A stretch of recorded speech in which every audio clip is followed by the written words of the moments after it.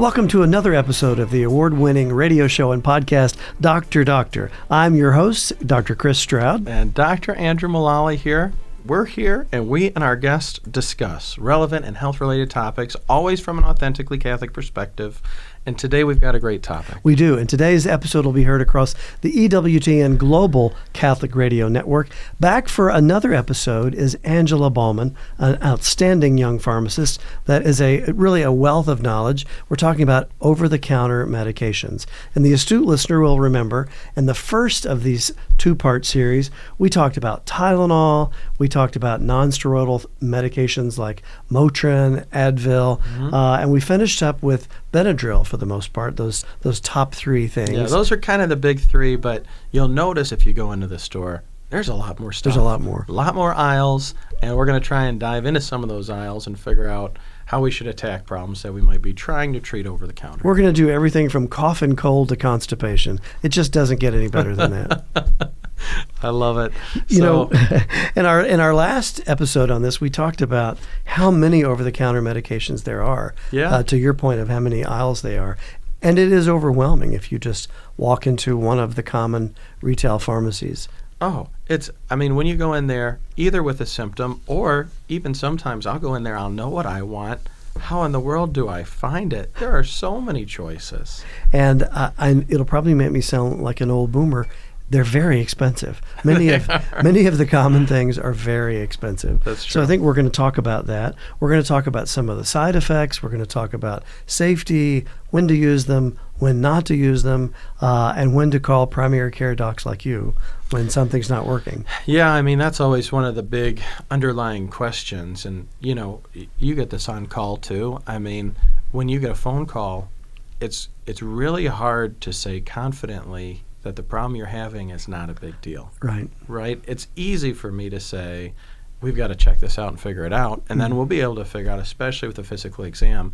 It's hard for me even, and I'm sure it's hard for a patient to say, I know this is not something that's dangerous. I'm going to try it over the counter. So that's hopefully one of the things we can flesh out as well, is to what extent should I try something on my own, give it a try over the counter, and then when to seek out medical help? I'll bet listeners would be surprised. You tell me if you think I'm wrong.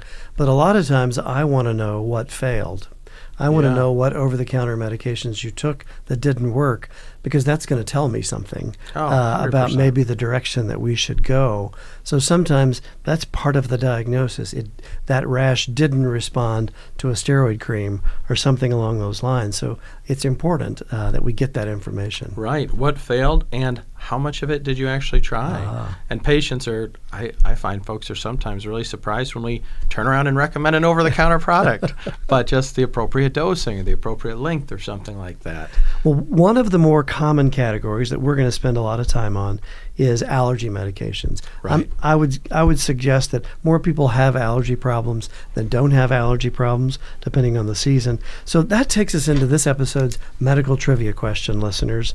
And the question is this: how much do Americans spend on over-the-counter allergy medications in a year? Think about that. I'll give you a little hint. It's a big number. We'll see what the answer is. You'll have to stay to the end of the show to get that answer. So join us back after the break here on Dr. Doctor.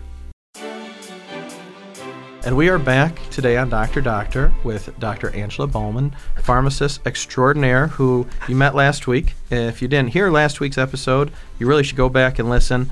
We mostly highlighted Tylenol, NSAIDs, and Benadryl last week. This week we're diving into some of the many other over-the-counter products. We could talk forever.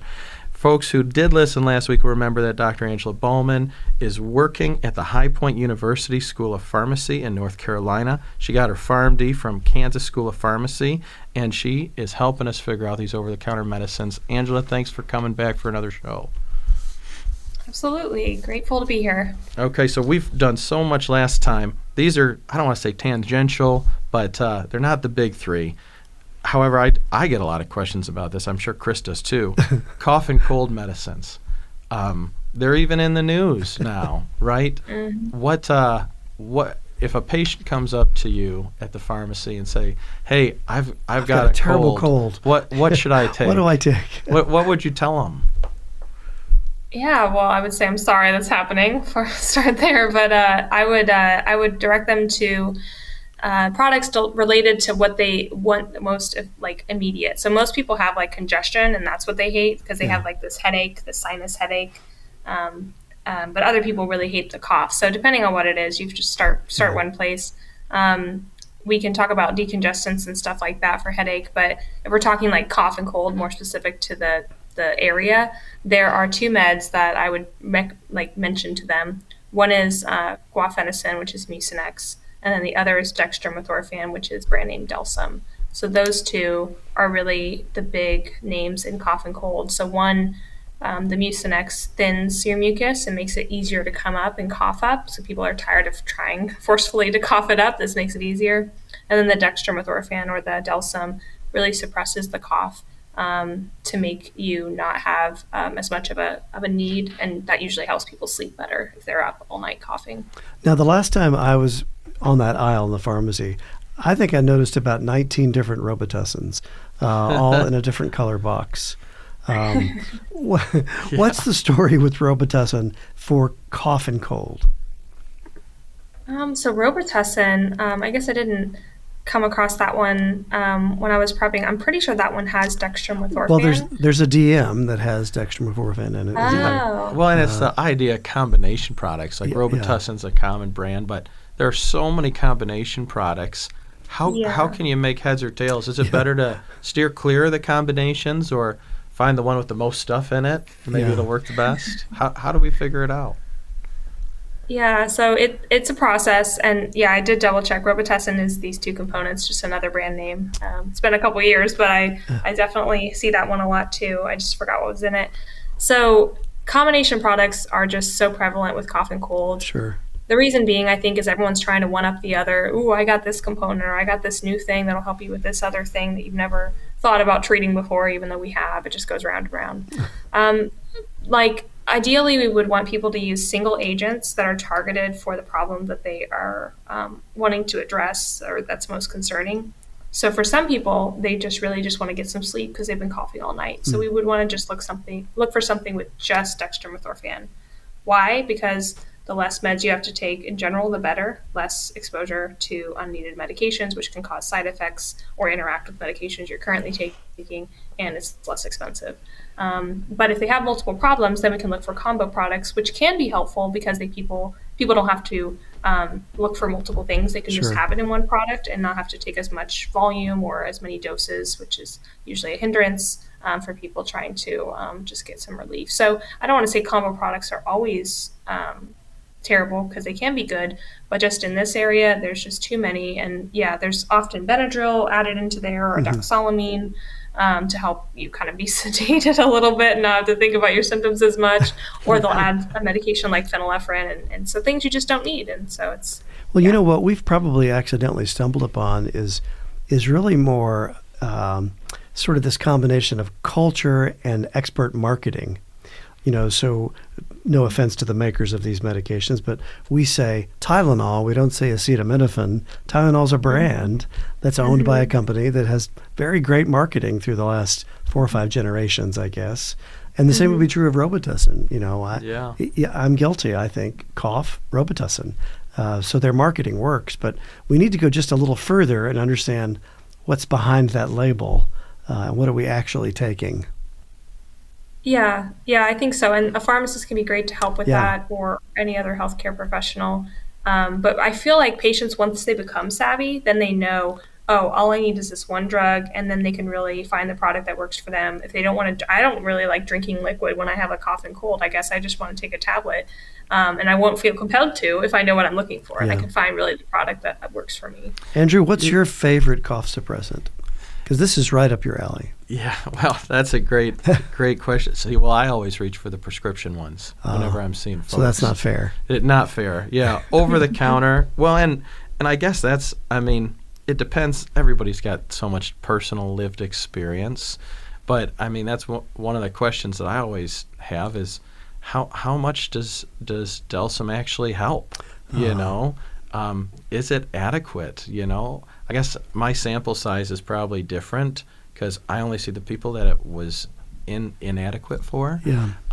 But I mean, that would be one of my questions too. Is is it enough to take it over the counter? I guess it's up to you how much you want to suffer or not suffer. You have to wonder. You could argue if your cough is so bad that you're willing to get in your car and drive to a pharmacy to get an over-the-counter product. Right. You might get more bang for the buck if you see your family physician. Get the prescription. Yeah, because there are some stronger ones there.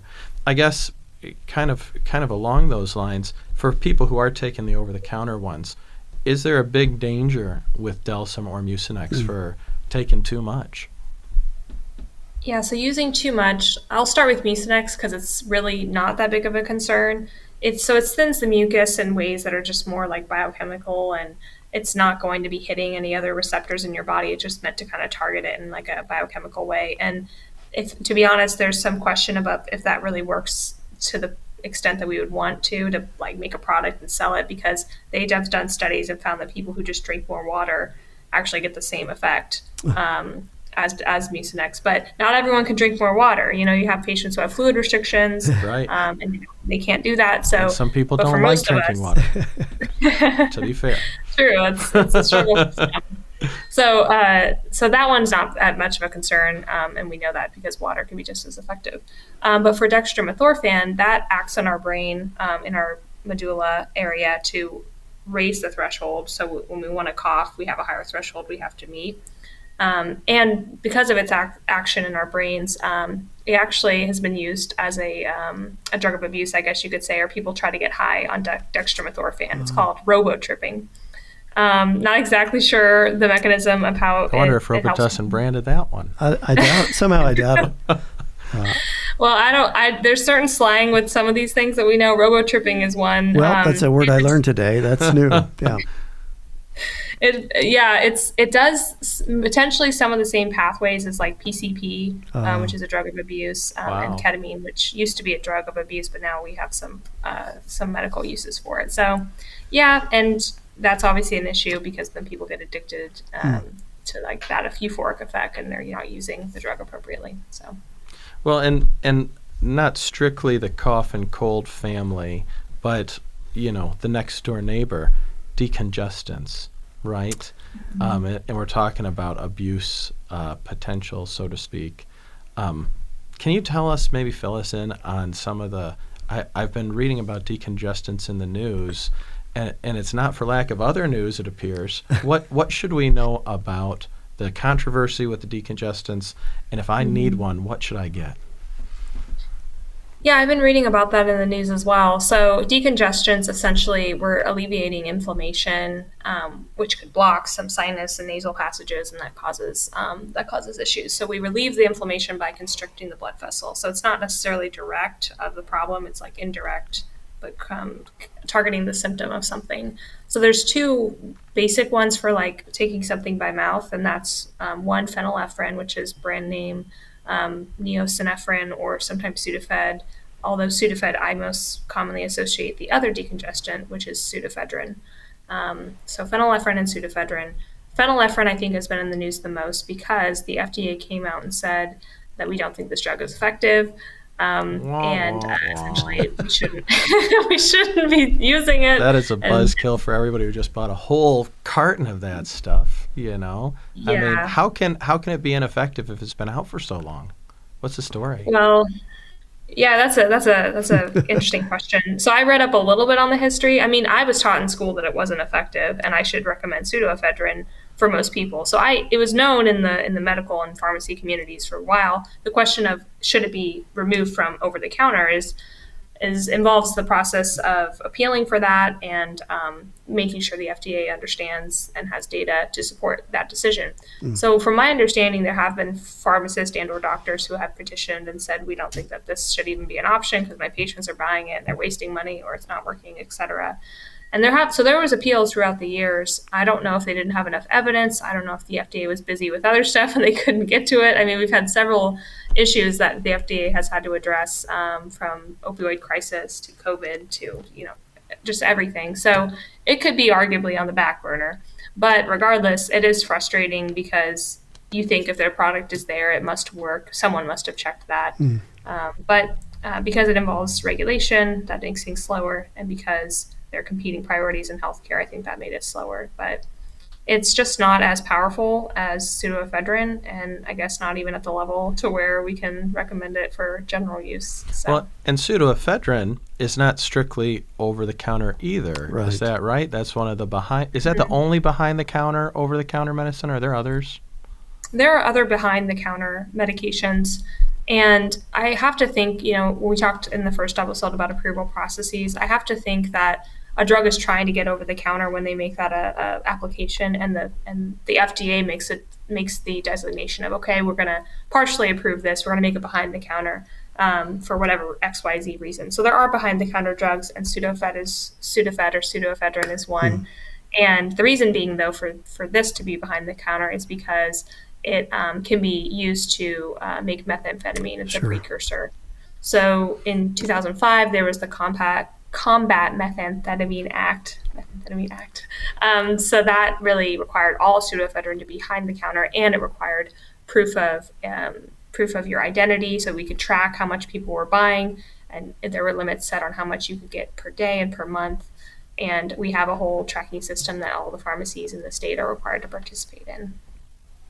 But so back to the basics.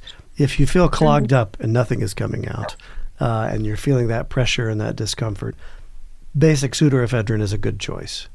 It works very well. Yeah. It works very well. Just don't make mess with it. And and it's a component, also, to Andrew's point, it's a component to a lot of other combination products. They'll mix pseudoephedrine. It's honestly, to me, the most I see it is with other allergy products. So like Claritin D, Allegra D. It's true that it could be with some of the other cough, cold products, but I think that I see most often it with allergy products. Yeah. What are the big side effects to watch for or dangers apart from abuse with pseudoephedrine?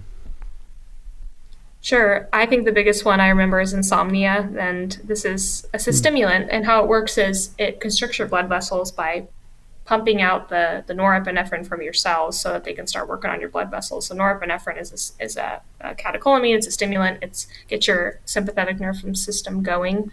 So that can keep you up at night. And I remember the first time I ever took it as a technician. I don't know why my boss pharmacist didn't tell me, don't take it, it's 8 o'clock at night, but I took it, didn't sleep at all night. It just kept me up. So that's a big side effect. Depending on the duration and what product you get, you want to take it just to where that drug is probably wearing off or has worn off by the time you go to bed. So if it's a 12-hour product, don't take it any later than 12 p.m.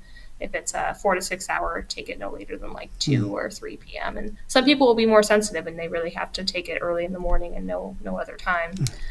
So insomnia is one. Anxiety due to that stimulant effect that can kind of get people a little too ramped up. And then it can increase your blood pressure because it's not only constricting the blood vessels in your face, it can sometimes do it throughout your body. So if you have uncontrolled high blood pressure, you don't want to add insult to injury, and you just want to find other ways to relieve your congestion. Yeah, good points all. We should probably, you mentioned allergy medications, and these are all in the same section of the pharmacy.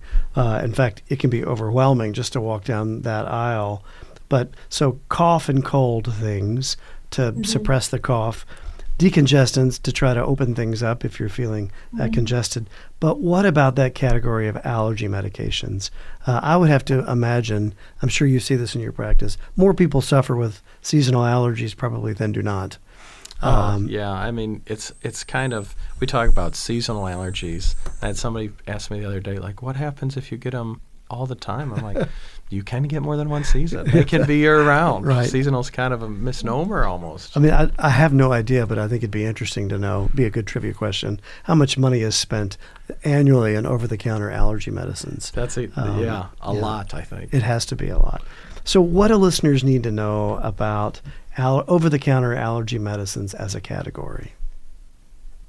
I think that this category, I feel, has grown so much, and there's better solutions than ever that are affordable and lots of options. So I like this category. I think I'm always happy to answer those because I feel like I can give someone some relief that's pretty consistent. So the first category are intranasal corticosteroids. So some sort of nasal spray. It's a steroid. A lot of us know about steroids with prednisone or hydrocortisone cream, but these are intranasal, so things like fluticasone, which is brand name Flonase, triamcinolone, which is brand name Nasacort, and budesonide, which is brand name Rhinocort.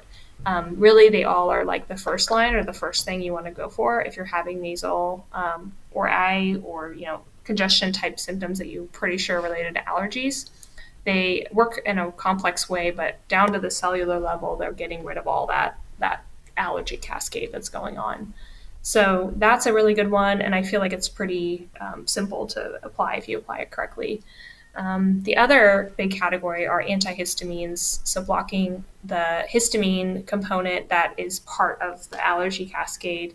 And here we're being selective if we're using drugs like Claritin, Allegra, Zyrtec. Those all block the histamine receptor that's specific to allergies. So they're very safe to take like every day, both either the intranasal steroids or the antihistamines. And they work really well for a lot of people. And as soon as they go off of them, they know, they can tell that they're having all their symptoms again. So they're pretty powerful. Is there one antihistamine for allergies that is better than the others? There's three, at least three, I think maybe even more now, of antihistamines that folks will take. Sometimes they'll take them kind of indefinitely for allergies. Do you find that one has a better hit rate? Were you guys taught anything in that way? Yeah, so when we learned it in pharmacy school, essentially I think Allegra has a slight competitive advantage in terms of how well it manages symptoms, but they're all pretty equal. You find the one that you will take and take consistently. Zyrtec is probably one of the most common. The thing with Zyrtec is it's the one that causes the most sedation or drowsiness. And that's just based on its structure. It still is selective and all that. But we talked earlier about like antihistamines can cause drowsiness if they're not selective. This one just is the one that is most likely to cause it of the selective. And so that risk is also a little bit higher in those who are elderly. So I just generally say try Allegra or Claritin first because I don't want the patient to have like allergy, or I don't want them to be drowsy starting off and having a bad experience, because I feel like one will work, but really any of them work. And they have a new like selective med called Zizal. Again, it's just everyone's just trying to be the new kid on the block and something else to appeal to whatever. It's probably more expensive. You probably don't need it. If you've tried all other three, then yeah, sure, try Zizal. Like by then you should probably talk to your doctor. But well, I'm old enough to remember when those came on the market as prescription medications. Yeah. And it was a big deal because prior to that, there weren't a lot of great choices. You had steroids, you had prescription steroids, you had Benadryl, as we've talked about in a previous episode, but your tool bag was really pretty limited. And then all of a sudden, a non-drowsy antihistamine, so to speak, comes about, and it was life-changing for, I think, for providers and patients alike. And then to move to the over-the-counter, making it less expensive and more accessible, for allergy sufferers, that could be life-changing.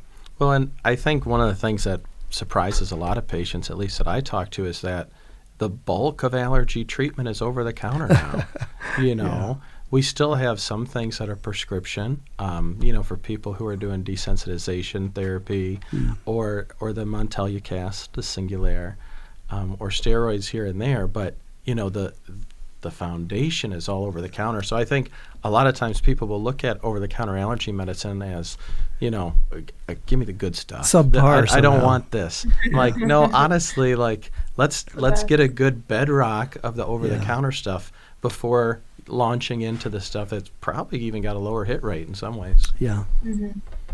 Yeah, and one thing I it's kind of related to this section, but also to the decongestants we just talked about.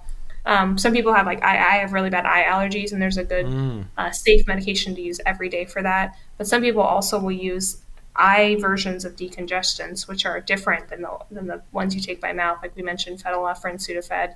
There's ones for your eyes, which are like oxymetazoline, Nefazoline, which are like Visine, Nafcon. Those they don't target the allergy pathway. They're just there to constrict blood vessels and to get you feeling good fast. But if you use those consistently, you can have what's called rebound congestion, which are where you have worse congestion than you did before, and it's persistent and it's not going away. And your body just, I feel like it almost has this tolerance, and then it has this rebound effect, and it's kind of unclear like exactly why that happens, but you can prevent it, and that's by just using as little as possible, or using it only for like a couple days and then going off of it. Some people don't always realize that. This might be a good chance too to make a comment about Afrin, because I feel like that's one that's gets a lot of attention in its own right for also kind of having that rebound effect. Can you tell us a little bit about that? Sure. So Afrin is oxymetazoline, and that's the nasal decongestant spray. So if I was using Flonase and I just felt like it wasn't quite doing it, I might add some Afrin, or I might try Afrin first. I think they sell one of these at the Dollar Tree. I've saw a lot of patients who would just buy it really cheap at the Dollar Tree. But yeah, essentially you're using it, and it works for a little bit, and then it doesn't. But you just keep using more, but it's not actually treating anything. And they just think that more will help one day. Maybe eventually. I talked to some patients, they use it for years. And it's a waste of your time, money, effort, all that stuff. And it's just because they're not meant to be taken chronically or all the time, like the the nasal steroids or the antihistamines. Yeah, that's good. That's a good example. Well, another kind of transition as far as antihistamine, medicines for reflux, heartburn, acid reflux. I mean, another example of it being a radical change. Even when there was prescription medications, the so-called H2 blockers. Yeah. Again, I'm old enough to remember when that just came into the prescription territory. And, especially for primary care physicians who were seeing this all the time. Oh, yeah. I know that had to feel like a radical change in practice direction. But that has to be one of the more commonly obtained over-the-counter medications, because so many people suffer. Well, and it makes you think, I'm thinking of being a consumer. Oh, I was sent here by my wife to get some antihistamines. What kind would you like? Do you want Benadryl? Do you want Zyrtec? Do you want famotidine? These are all antihistamine actions. Maybe you can launch us into the heartburn section with the antihistamines and the PPI drugs. Sure. Yeah. And I've definitely had that husband come in for their wife, and they're not quite sure what their wife has for, and they have to basically What are the symptoms, right? She has everything. They're like, I don't know, I ran out the door. She just told me to grab it. So the histamine blockers in this sense in the heartburn area are histamine 2 receptor blockers, or H2RAs. And so histamine 1 had to do with allergies. Histamine 2 has to do with other things, but in the gut specifically. Histamine 2 is responsible for signaling the production of acid and getting things going and getting your food processed. So H2RAs, drugs like famotidine or Pepcid, ranitidine, which is brand name Zantac, those all selectively block that receptor in your stomach so that you don't have as much acid produced and you don't have as much heartburn, or that breakthrough of acid from your stomach refluxing up to your esophagus. So, and maybe it's worth pointing out to listeners, Tums, it neutralizes acid. Tums too, yeah, like you did in chemistry class. But these medications that you're talking about are actually making your body make less acid, so much more powerful. But what about combining the over-the-counter H2 blockers, like the ones that you mentioned, with things like Tums and Rolaids and neutralizers? Yeah, that's completely fine. I think I could see that most often happening if someone had kind of chronic issues and they were, for some reason, like just having more heartburn than normal, and then they knew they were going to go eat a meal that tends to exacerbate their heartburn. They would maybe also take some Tums or some Rolaids. So you're right that those antacids, which are really first line for anyone who's having just a little bit of heartburn, to try an antacid. That's the first line, because they have very minimal side effects. They're just meant to neutralize the acid in your stomach. So yeah, those are a lot of different combos with there, but essentially, just in the moment use, you're having heartburn, it'll work very quickly and only work for a little bit. Sure. But the H2RAs block the signal, and then there's the most kind of invasive or severe, whatever you want to call it, antacid or heartburn medication is more specific, called the proton pump inhibitors, or the PPIs. So these irreversibly block these little acid pumps we have in our gut called parietal cells.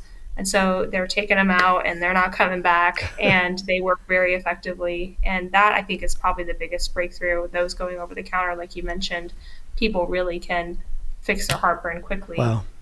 And effectively. You have to take it around 30 to 60 minutes before you eat, because that gives it time for the drug to absorb, to get where it needs to go. And then when you're ready to eat, the cells start wanting to start pumping acid. They're just out before you can do that. Angela, I feel like we should probably spend a little more time on those two different categories. So maybe this is a good time to take a break.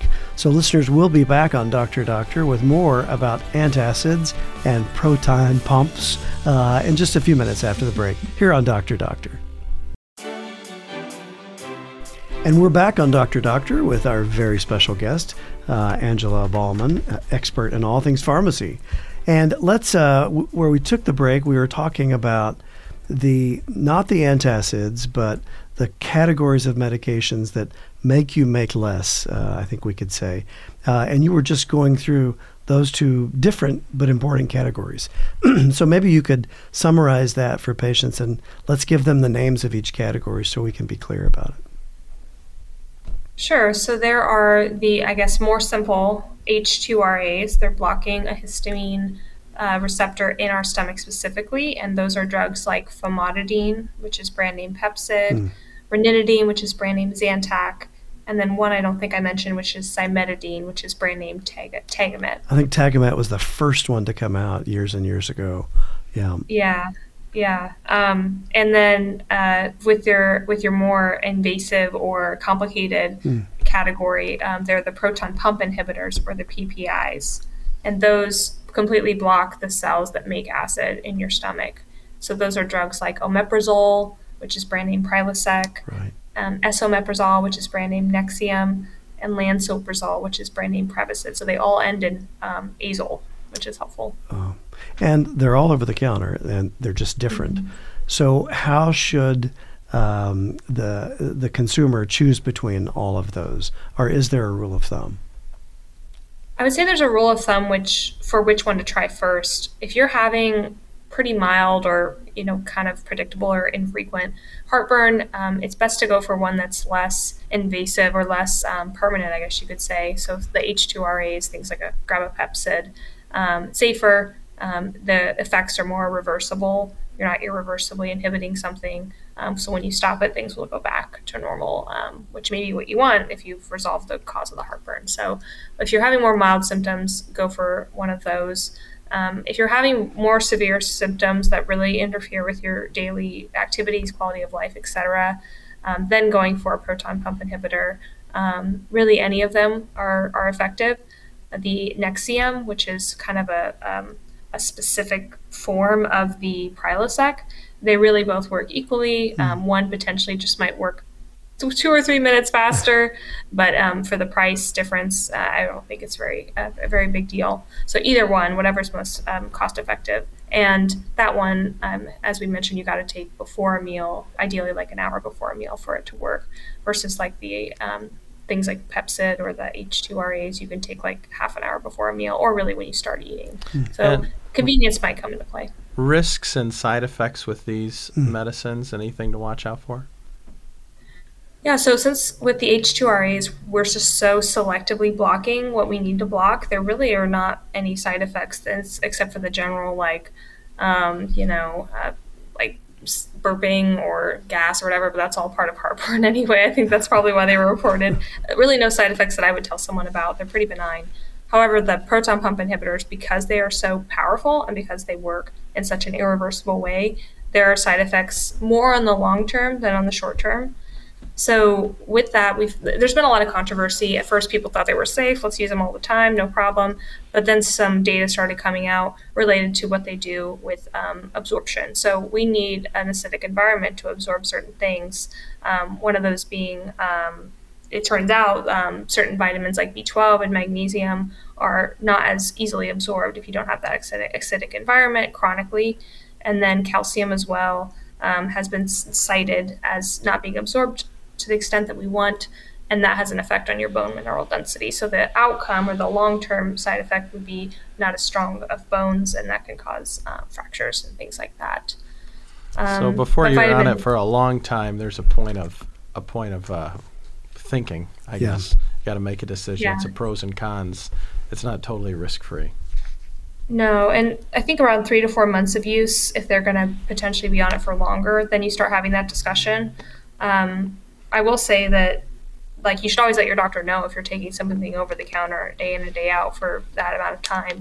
And for some diseases, like the type of heartburn that really can kind of erode the esophagus, you have to take something that powerful, and then you just try to deal with the side effects, because if you don't take it, there's worse outcomes. So sometimes they're justified, is what I'm trying to say. The other side effect potentially is increased risk of infections. Maybe these drugs affect our immunity, maybe, but most likely what they do is not kill the bacteria that we have in our gut, which the acid is meant to kill. So we don't have the acid anymore to kind of like burn up the bacteria, as I would say, in our stomach, and that bacteria can then get absorbed or affect our other GI tract, and that can cause infections. So those are the two biggest risks. I'm sure there's some others, but those are the ones that have the most data right now. When, I guess kind of moving on a little bit, when you have someone come in maybe and say, hey, really constipated, kind of full of it, hopefully they'd stop and ask for advice. What would you tell them to pick up over the counter? For constipation, it would depend on what the progression has been, and what they're really looking for. So, I mean, sometimes people think that they have to go to the bathroom a certain number of times or a certain day because that's how they've gone for years and years, and they actually don't. Like, there's not necessarily a certain prescribed regularity for everyone. So clarifying that and making sure they're okay with that is what I usually start with. I ask what they've tried before. But if they're there for a medication and they're like, I want to go as soon as possible, then we just try and talk about what their options are. So the things that are like, I want to go as soon as possible, are things like suppositories and enemas, which are not as fun. But those work the quickest. So like glycerin suppositories or mineral oil enemas. Aside from that, the next most quickest relief would be things like stimulants. So those are things like Senna and Bisacodyl. What those do is like I call it punch the stomach to start going and moving. And you don't want to use those for too long, because the stomach can only take so much innervation, and then it kind of forgets what to do on its own. And then there are the routine daily things that I would think are the safest, and I would probably encourage the patient to just wait and use rather than need immediate effect. And so those are things like fiber, psyllium, Metamucil, I think is the brand name for that, or stool softeners, things like Docusate, which usually is brand name Colace, not always. Sometimes Colace is like the Bisacodyl, which is the stimulant. And then things like they're called hyperosmotics, so like Miralax. They're drawing in water to help the stool kind of pass a little bit more easily. So those are kind of the general areas I would tell a patient about. You know, Andrew, I don't know about you, my bias is, of all of the common complaints, constipation always bothers me when I'm listening to it from a patient, because I'm thinking, you're an otherwise healthy person. Why are you constipated? Right. Is there something else going on? Do you have a giant tumor in your abdomen? Right. Do you have some serious functional problem? And so if there was one that I would say don't ignore, see a doctor, it's going to be constipation that doesn't quickly and easily respond to all of the things that Angela just mentioned. Well, it's kind of funny. I use all of these frequently for folks, and I spend most of my time trying to convince people they're constipated. It's a rare person who'll tell me, hey, I'm really backed up. Most of the time, they'll have abdominal pain. Yeah. Ultimately, it's functional constipation. But it's, everybody's so different on that. Sure. I guess the flip side of that, something that I hear even more often for patients trying stuff over the counter, is diarrhea. What should we think about the over-the-counter options for diarrhea? The biggest over-the-counter product is Imodium, which is the brand name for loperamide. There's also Pepto-Bismol, which is bismuth subsalicylate, but I feel like loperamide and Imodium, like that is just the best fix. And many of us know, like, if we are on an opioid, it kind of makes us constipated. So it's using that same mechanism, only it's not an opioid. It's just a very, very specific type of activator of those receptors that helps just stop our stomach up, give it more time to absorb some water so it doesn't go out in a diarrhea fashion and get things kind of figured out. So Lopiramide's the best. The other thing I really always stress is like make sure that they are staying hydrated if they have diarrhea, even while they're taking this. And loperamide, how you can take it after each loose stool up to a certain maximum amount. You kind of load up on it, and then you can take it after each loose stool. So like every time you take it, take some water. You just lost some. So yeah, that's what I usually recommend. Okay, very good. And any, I guess, for the constipation and diarrhea categories, any pearls as far as, oh, be sure you don't do this or don't take Imodium, with something else. Yeah, combination side effects. So for the constipation meds, actually the mineral oils and the fiber can actually prevent you from absorbing other meds that you're taking. So usually we want people to take everything together because then they're more likely to take it and it's easier, but not with certain constipation meds. So fiber, it just kind of binds things up, and some fibers form this gel that kind of just move along with the stool, and that's how it works, but it takes your meds with it, and then your meds don't get absorbed. So depending on the product, you just want to separate it. You want to take your meds and let those get absorbed, and then you can take your fiber, or vice versa. Usually you have to wait longer if you take your fiber first. You have to wait longer for that all to process to go and take your meds. So I usually say the meds first, but the mineral oil as well, it's kind of acting like as a fatty coating, which just covers things, and then it covers your meds, and your meds kind of float along and they never get into your system. So that's a big one that people don't always recognize, but it's not for everything. Like Docusate, it's not a problem. You can take it with everything. With the loperamide, the antidiarrheal, that can also be abused. There's not like a catchy name for its abuse, but people also take it because it has a small link to the euphoric effects that opioids offer. Yeah, that's right. Yeah, and so people take a lot of that to try and get high, and it actually can mess with your heart and prolong a certain interval in your heart can cause an arrhythmia that's life-threatening. So that one has a cardiac risk associated with overusing it. So that one we've seen a couple times since that's become more popular recently. I feel like these things come in waves. People try things and they let them go and they try them again. So it's that one. TikTok, if you ask me. Right? Kids these days. Angela, maybe in our last 5 minutes here, there's so many things to talk about. Maybe you could talk a little bit about some of the topicals. There's different creams, aloe vera, steroids, antifungals. Yes, yeah. Our founding co-host, Dr. Tom McGovern, would hate it if we omitted skin. That's right. That would be bad. That's right. If a patient's coming in with a rash, how do they figure out what they should do?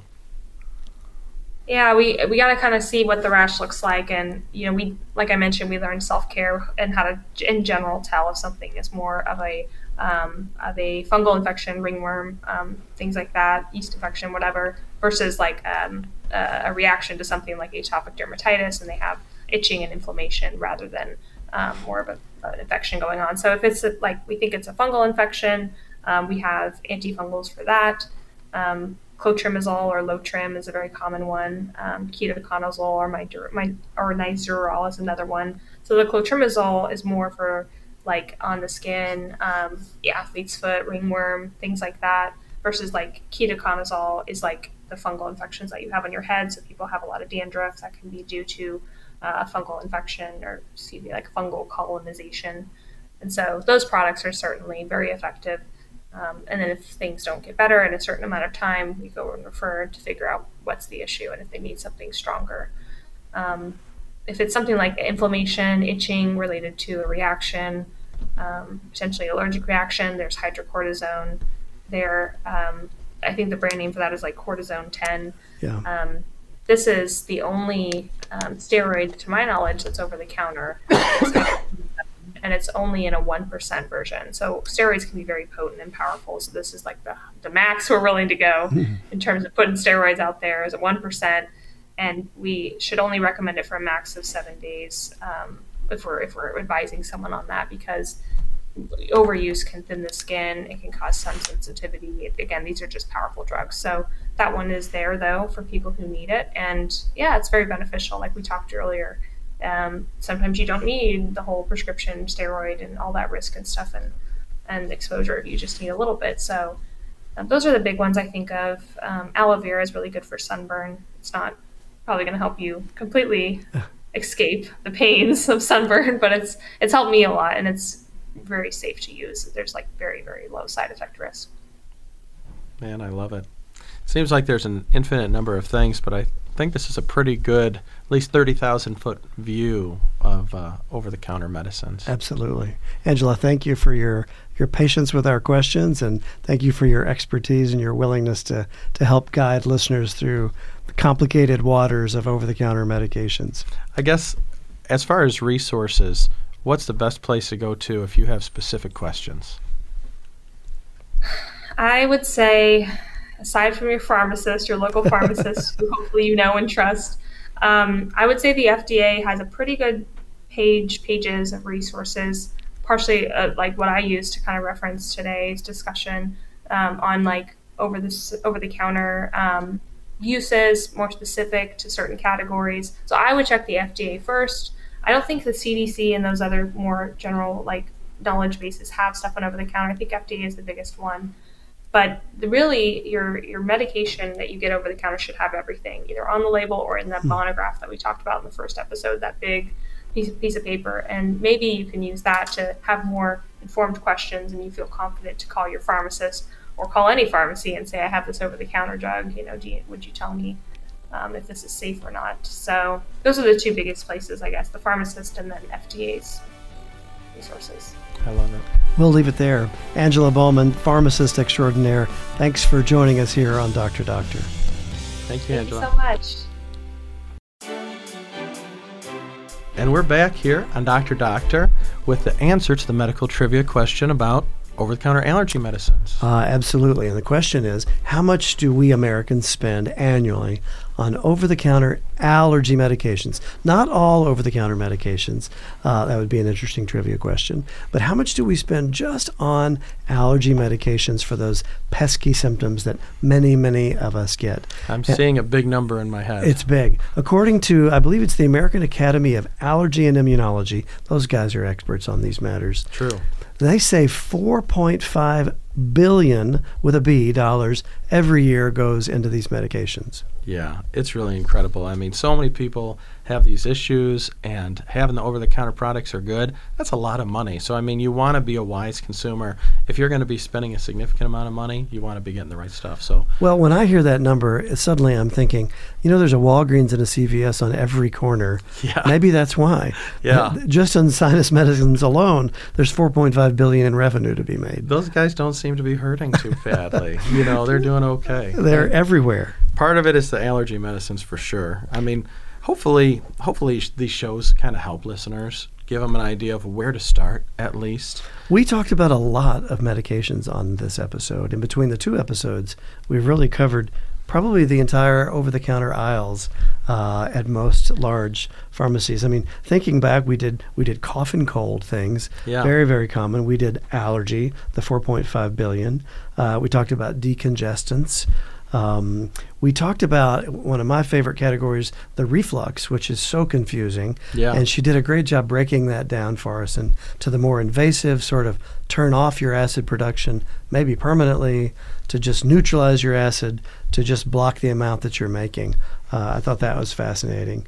And then you forced her to talk about constipation. Got to get to the bottom of it. Absolutely. That's what I say. It's very important. And so all of these things, there's a time and a place. I guess for our top three takeaways, the biggest thing that I think folks should consider is when to go to the doctor. And I don't know what you tell folks, Chris. I mean, when in doubt, ask, first of all. Ask your pharmacist, call your doctor. If you're considering it, I would call. I mean, just to be safe.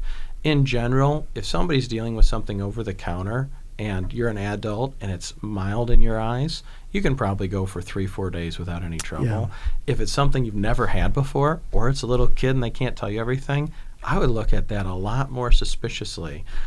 Any new symptom you have, probably the first time you want to get it checked out. Is this heartburn or is this my heart? It's hard to tell that over the phone. It really is. So if it's not something you're familiar with, I wouldn't hesitate to get appropriate medical advice. When I hear you say that, I have to add in, if you have a relationship with a physician such that you can't call their office and get that advice, you need a new physician. Yeah. If you get a voicemail and we'll call you back sometime, or you get a phone tree and nobody calls you back, Because this is what primary care physicians are trained to do, to triage and to listen to these problems and decide, big deal, not a big deal.